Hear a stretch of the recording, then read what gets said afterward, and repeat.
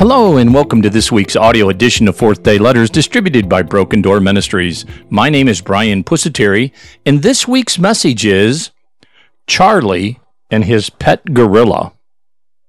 One day, Charlie received a notification from the local zoo.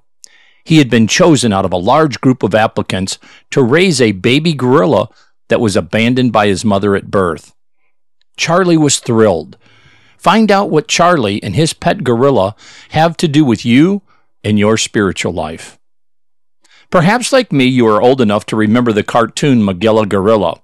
Mr. Peebles, the pet store owner, was always trying to sell Magilla to someone. But to be clear, raising a pet gorilla is nothing to monkey around with. I wrote this parable, Charlie and his pet gorilla, to make a very serious spiritual point.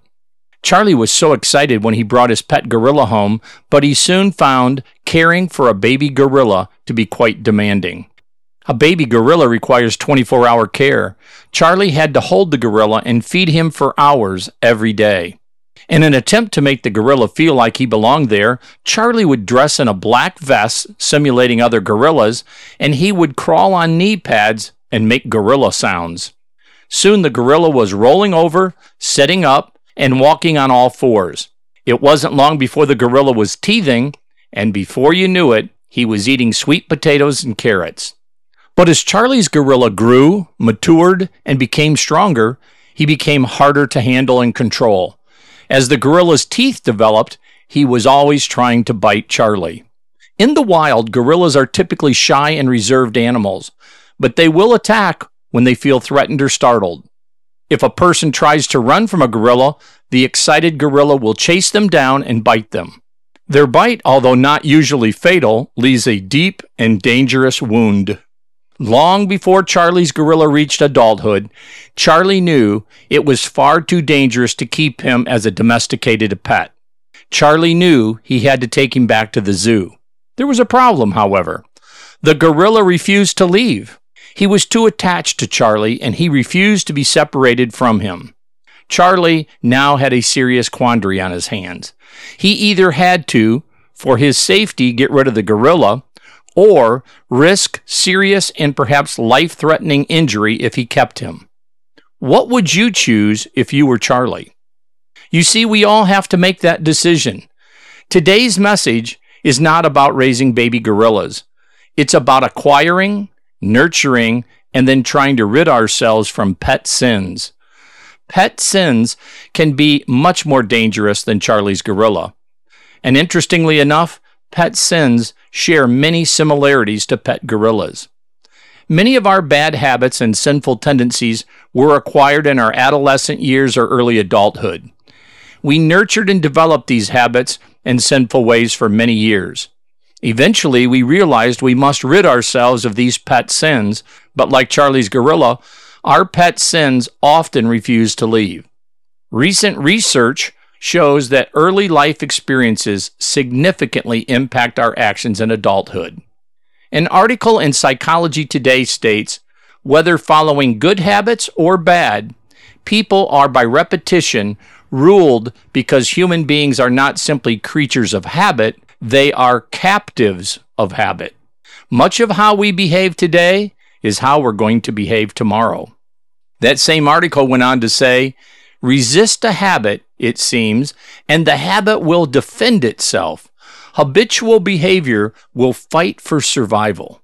In the battle to change bad habits, in other words, in the battle between the new us versus the old us often wins.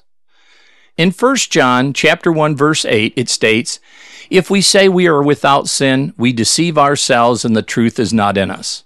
As Christians, we all wrestle with sins, but sadly, we sometimes choose to adopt, raise, and nurture our favorite pet sins.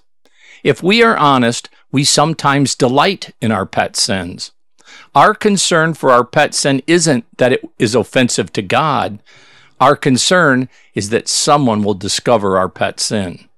If gossiping is our pet sin, we fear the person we gossiped about will discover that we are the source of the gossip. If viewing porn is our pet sin, we fear someone will discover the porn on our computer or smartphone. We often fail to fear our lack of obedience to God. Pet sins exert power over us. They continually torment us, and if someone calls us out on our pet sin, we often make a feeble attempt to defend that sin. Like the baby gorilla, our pet sins may appear tame and harmless at first, but eventually they mature and turn against us. Most wild animals are not meant to be domesticated. Likewise, neither are sins. All sins are harmful. By the time sins turn into addiction, like Charlie's pet gorilla, they refuse to leave us. Do you have a pet sin?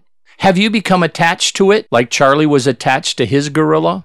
Do you recognize its danger? Charlie eventually had to get rid of the gorilla. Is it time for you to get rid of your pet sin? Have you tried to and found your efforts unsuccessful? On our own, we are not strong enough to overpower our pet sins. Thankfully, Jesus is.